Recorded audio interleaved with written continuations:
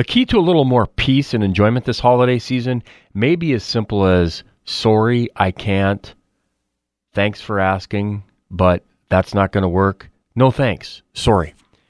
Sincerity and your own decisions are how the holiday season I don't quite understand. I know there's a point of enjoying it, the friends and the family, but at the same time, everybody talks about how there's so much going on, from school programs to Christmas programs to work and family, and along with trying to get to this event and that event to enjoy the holiday season. What if you just said, oh, sorry, that's not going to work?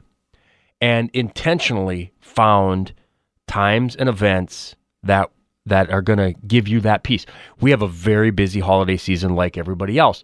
On top of that, we stack our 25th anniversary and my dad's birthday, my son's birthday.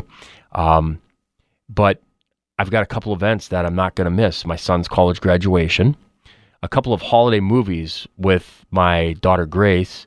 We're going to go to White Christmas at the theater. We're going to go to It's a Wonderful Life again at the theater. And an intentional family dinner for our 25th anniversary.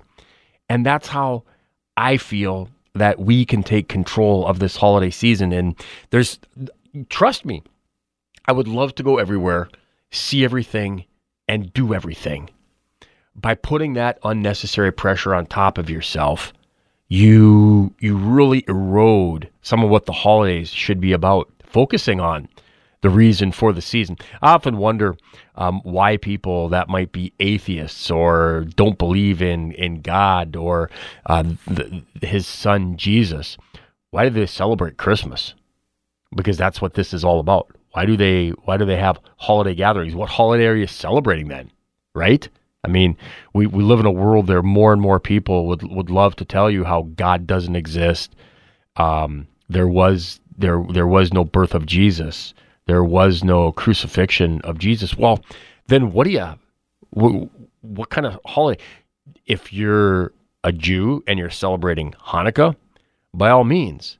But yeah, the rest of you, I don't understand what holiday are you, what holiday you're celebrating. But that's not the point. The point of this is to softly and to gently suggest, I'd love to, but I'm sorry I can't. You don't have to come up with excuses.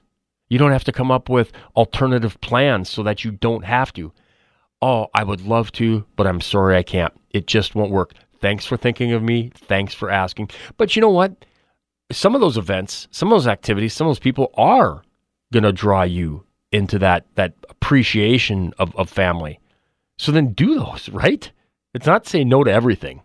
It's what you can do to bring in the peace and the truth of Christmas this season.